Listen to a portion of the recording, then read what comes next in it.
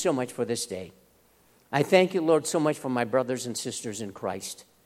And, Lord, I pray, Lord, that all your churches and your pastors, you will convict them, Lord, to get into these issues, Lord, and talk about Bible events today and how they conflict and how they are reconciled. So, Lord, we praise you and thank you for that. I pray, Lord, as we finish our series on spiritual warfare today, I pray that your Holy Spirit will just bless us and bring us together. That we can be one, we can understand what all this means and how we can fight the evil one according to your will. We thank you and we give you praise in Jesus' name. God is good. You thought, he forgot fellowship time. I did not. I just want to mix it up a little bit for you guys. Let's greet each other in Christ. So much. Once again, Lord, I pray, Lord, as we finish up spiritual warfare, Lord, that you will bless us, Lord, that you will touch our hearts, Lord, and show us again how we can really seek your word and your will and you, Lord, and the power of your Holy Spirit to overcome the evil one, because he's at us every day. And so we thank you, Lord. I pray that you use me in this message, that you anoint me to preach it for your glory. And I pray hearts will be open to receive all you'd have for us. In Jesus' name, amen and amen. So this morning, I want us to look at the last part of God's arsenal for fighting spiritual warfare. And it's the latter part of Ephesians 6:17. And this last arsenal is the Word. So our first thought today is, how does the Word protect us? Ephesians 6:17. In particular, we're going to be looking at the latter part of Ephesians 17. Take the helmet of salvation and the sword of the Spirit, which is the Word of God. The Word is to be applied to specific needs and teachings. For example, are you with me? It may be a word of comfort when we are in turmoil. It may be a word of hope when we feel hopeless. It may be a word of courage when our knees are shaking. It may be a word of strength when we feel weak and vulnerable. It may be a word of challenge when we are apathetic. It may be a word of conviction when we are facing some sin, and so on. See, that's the Word, the sword of the Spirit. Now, I'm going to maybe use one illustration here. It's always good to have visual aids, especially the Bible. What do we have in my hand? I got a version of the Bible. Well, I'll see that, okay, what does the Bible contain? Words. It contains the sword of the Spirit. So if I have my Bible in my hand, I say, oh, good, that's the Bible. I can look at Revelation through, Genesis through Revelation. Wonderful. I see words on a page. These are swords that God uses. Every need that we have, every topic, I believe, is found in the Word of God. We can find it there. How many of you have a concordance? Very good. How many know what a concordance is? Okay. Say, just give me an example. Say I'm dealing with some anger issues. Okay. So I would say, okay, I got some anger issues going on inside of me. What does the Bible say about this anger?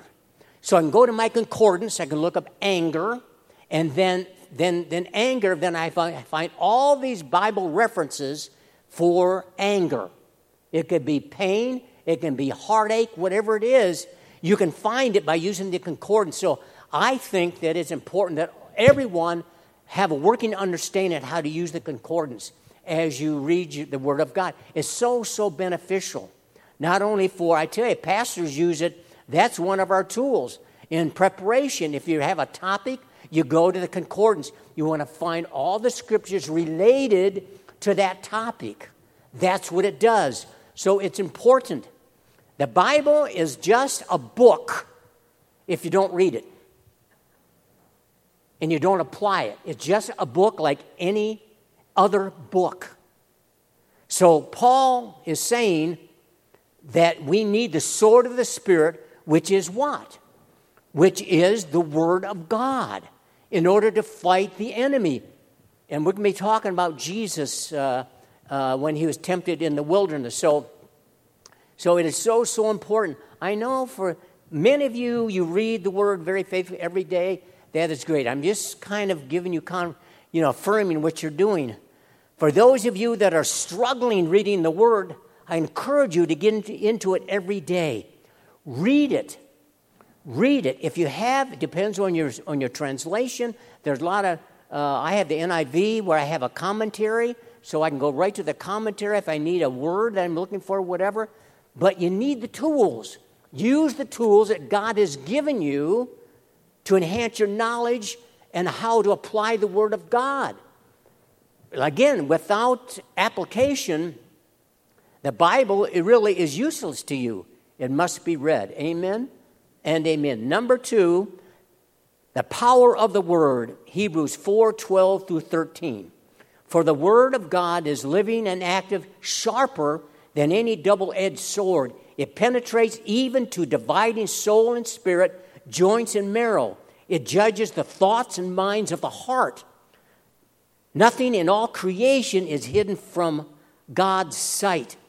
Everything is uncovered and laid before the eyes of Him to whom we give account. 12 describes in graphic detail the power of the sword of the Spirit. In the ancient world, the double-edged sword was so valuable in battle. Why? Because it was sharp on both sides.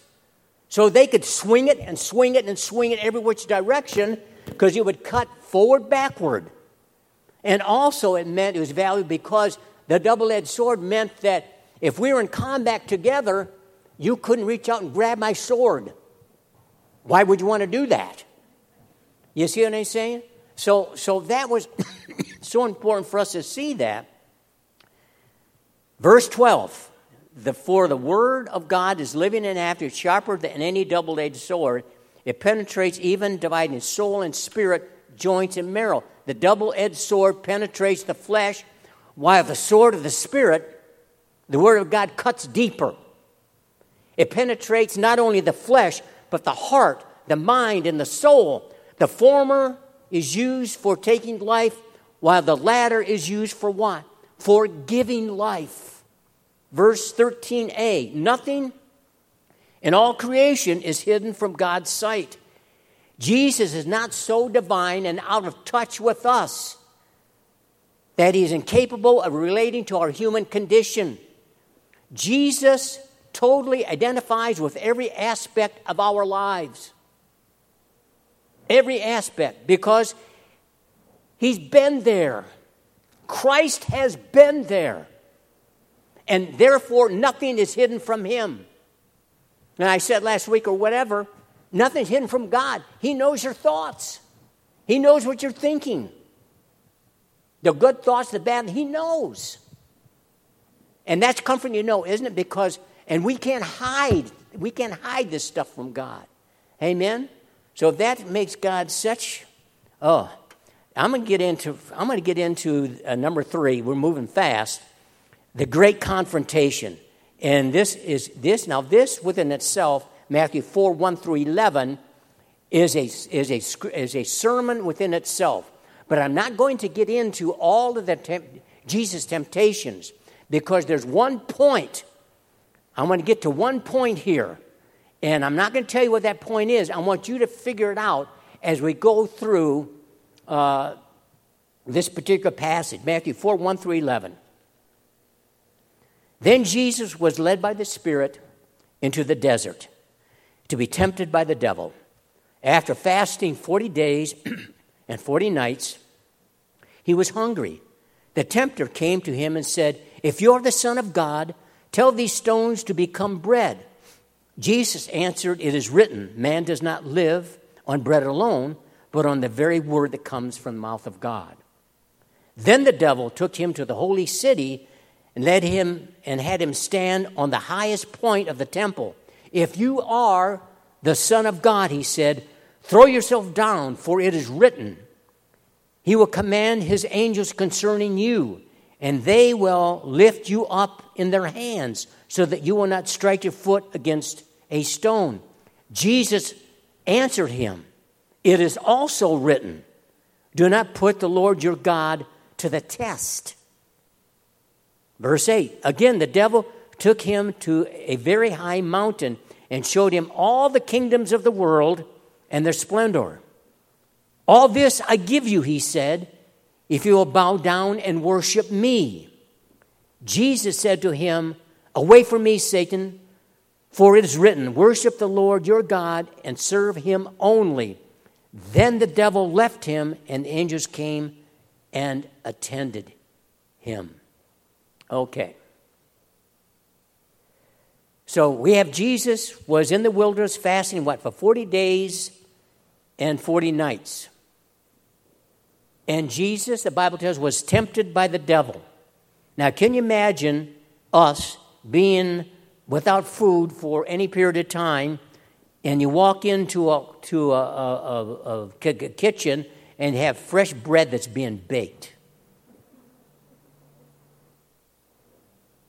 And you decline it. Verse 3, again. The tempter came to him and said, if you are the Son of God, tell these stones to become bread. He knew that Jesus must have been very hungry.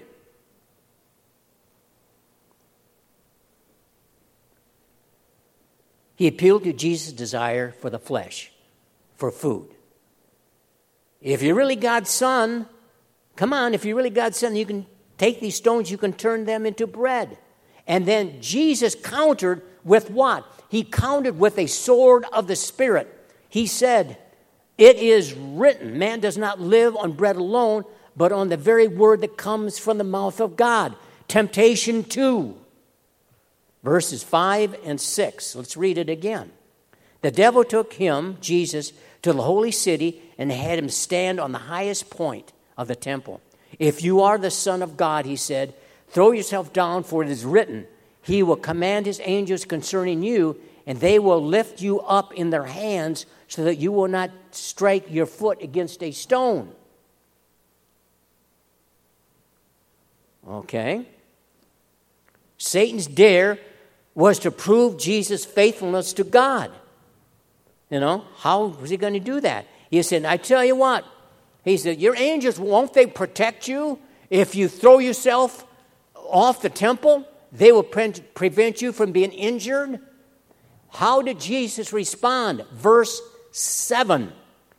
Jesus, again, countered with a sword of the Spirit. It is also written, do not put the Lord your God to the test. Temptation 3, verses 8 and 9.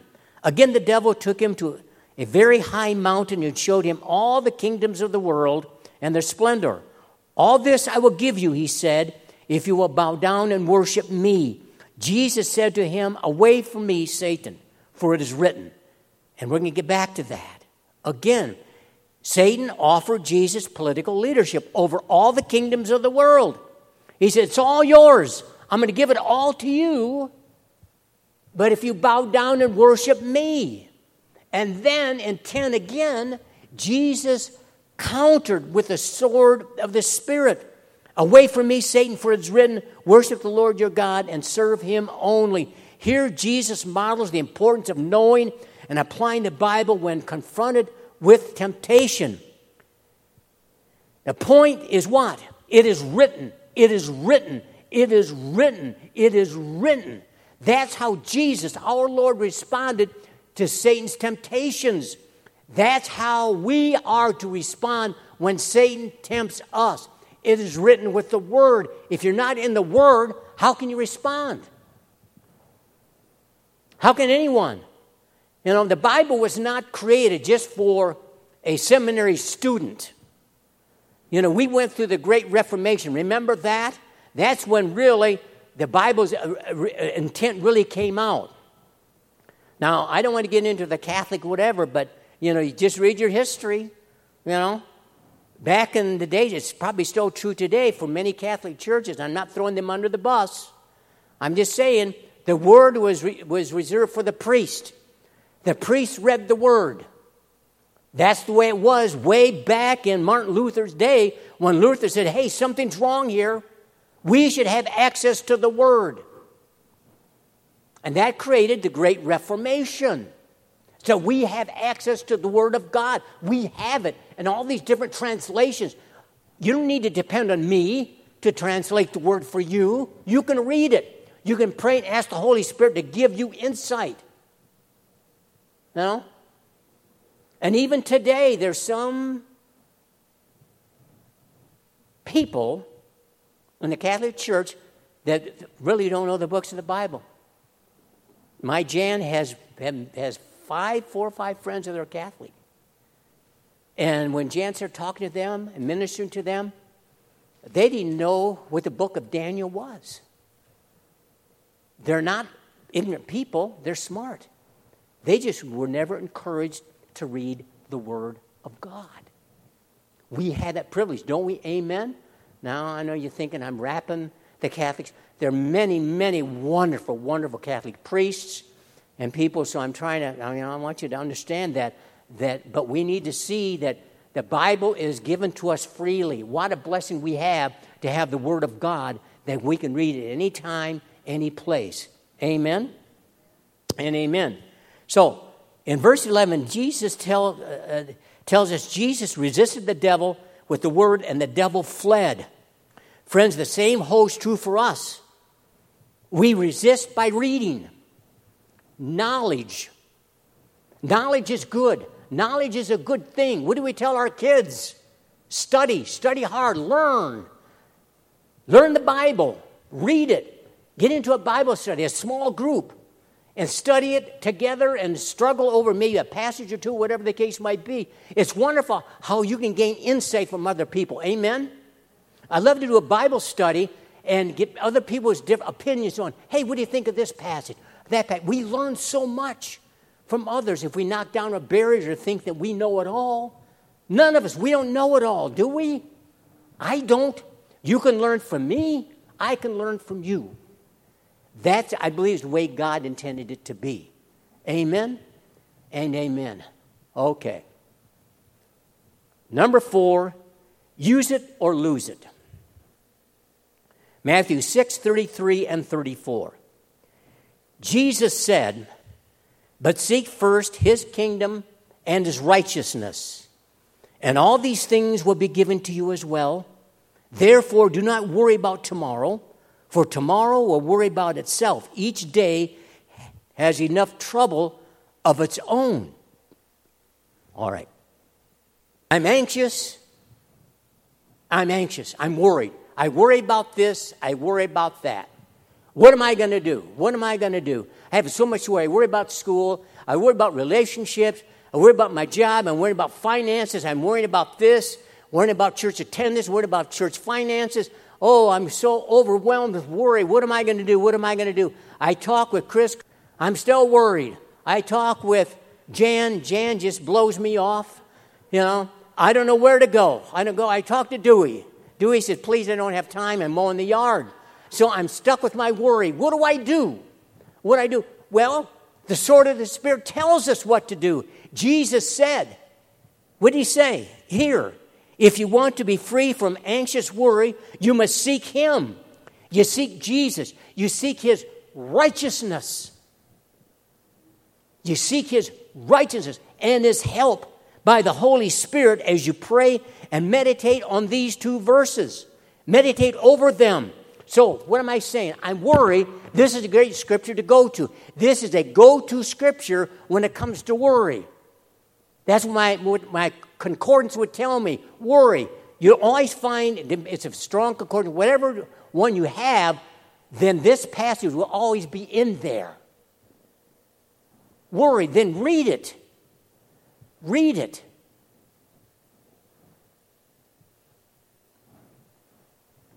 When I was 21 years old, it's hard to imagine, it just seemed like only yesterday. When I was 21 years old, first married at 22, fudging. 21, I weighed 135 to 140 pounds soaking wet. And I was about 2 inches taller than I am right now. So you can imagine, I was so thin, you could close the door, you could slide me right underneath that door. I was all arms and legs. I never got involved in lifting weights. That, to me, that was, of course, back in, we had weights, but we just really didn't lift the weights. So I can go down another road. I can't go down that road. I got to stick to the script. So I had strength, but it was a different kind of strength. Had stamina, it was a different kind of stamina because I did a lot of sports. So at that end of it, but so I weighed 140 pounds, and I started working for Jewel as an apprentice meat cutter. And I say this because that first store, when I first started my apprenticeship, I walked in to another world. I walked in with men that were much stronger than I was physically, all across the board. I was the smallest one. I was it. I was the skinny kid who they laughed, ha, you want to be a meat cutter? My goodness, my forearm's bigger than your leg.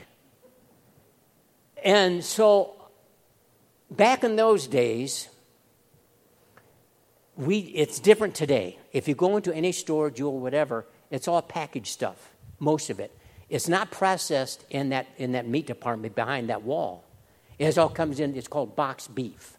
That's what comes in. So all of it's basically cut down for them in a slaughterhouse. Then the butcher will break it into pieces, and they'll, process it into steaks or what have you.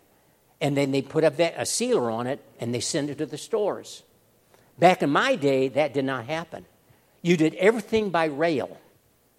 We got our meat from Aurora Packing Company, and it would come in hindquarters, forequarters, and we'd come in there, we'd hang them on rails, we'd slide them in the cooler. If we wanted some steaks or whatever, we had to take that hindquarter and separate the round from the loin. That's how you get your steaks or what have you. But to do that, you had to break them down there.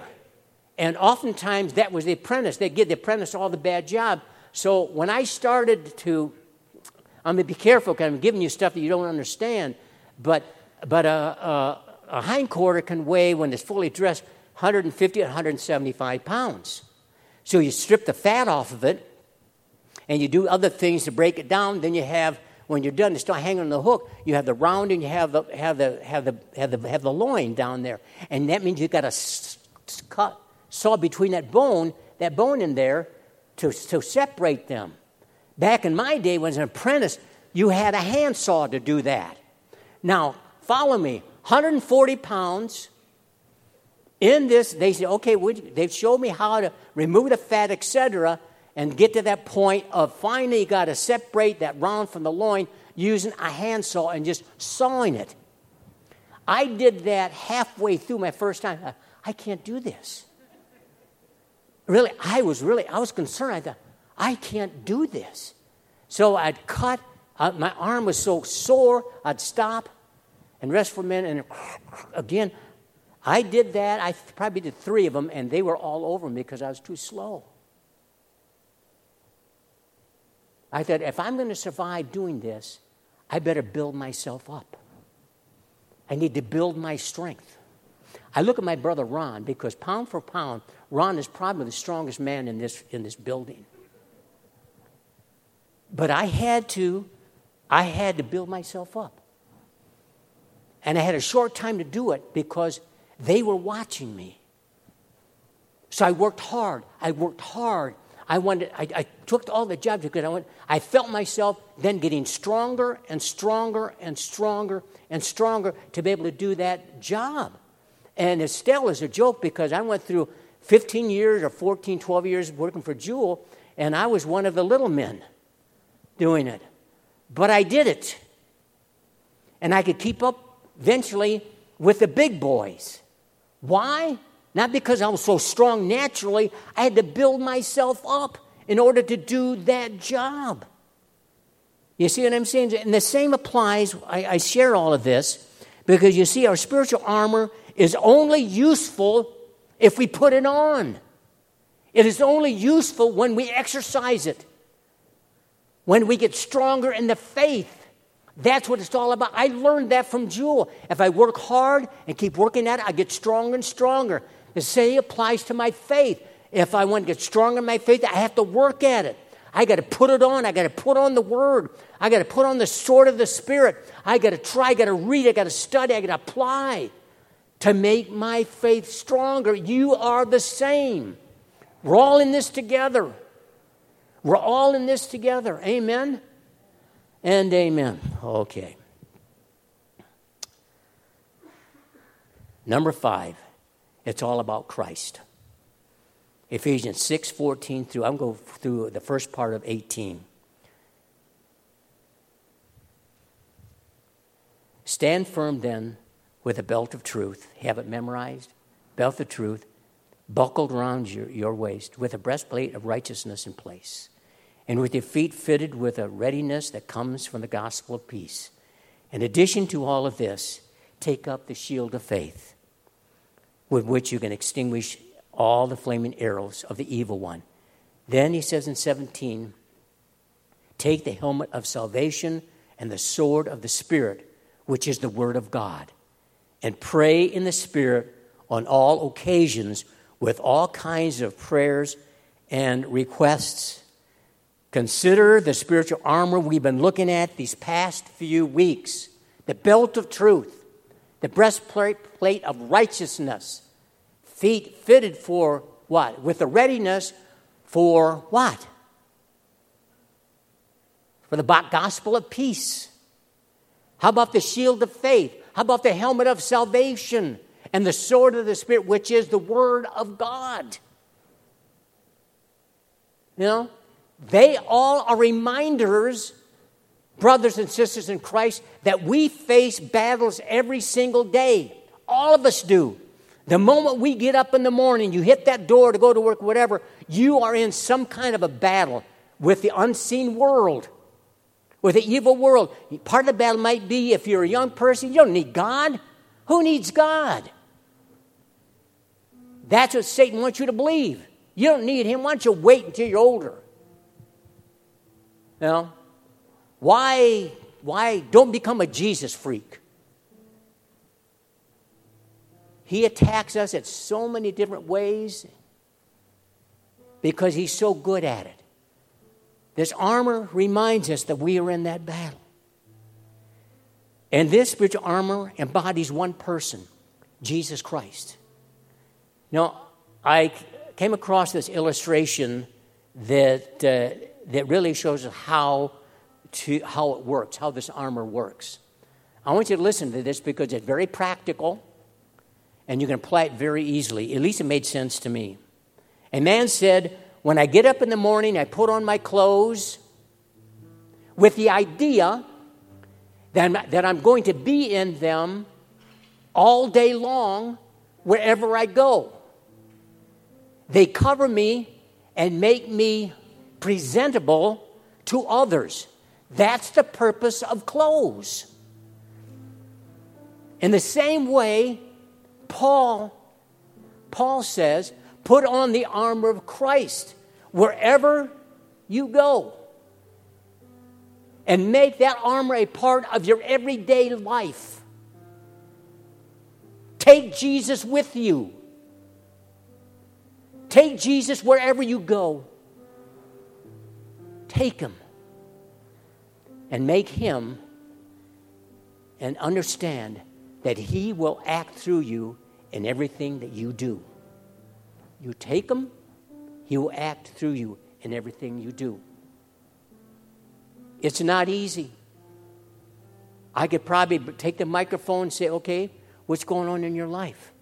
How is Satan working in your life? What's he doing?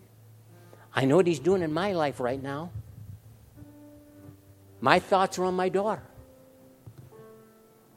I can't get that thought out of my head. Because I know what I know. I know Satan's trying to use that as a tool. I don't hate, but I hate him. I hate what he stands for. But I also know that greater is he who's in me than he who's in the world. That gives me hope. That gives me hope each and every day. Friends, every day, put on the armor of Christ. Every morning, put it on. Because you know what? He's going to be following you. He's going to be tracking you. And he's going to find an area where he's going to probe you. Put it on. And Satan will not have a chance to dominate or control your life. That's how you overcome and fight spiritual warfare. You put it on. And you walk in the faith, knowing that God has it. Whatever you are going through, God can handle it. That's his promise, not mine. It's his. Put on the armor of God. It's the embodiment of Jesus Christ. He will not let you down, but you got to put it on. Gracious Heavenly Father, we praise you and thank you so much. And I thank you, Lord, for the armor of God. I thank you, Lord, that it doesn't matter how we're hurting, what fills our minds with concern, it doesn't matter. Because we know that we can come to you, Jesus, our peace, our helmet, our shield, our sword. And we can fight the devil through your word and your truths. And we thank you for that, Lord, and we give you praise, and we just honor you, Lord. So I pray any brother or sister right now that is really struggling within themselves, whatever it might be, Lord, that you might minister to them and convict them. And Jesus, that they can follow your lead. It is written. It is written. It is written.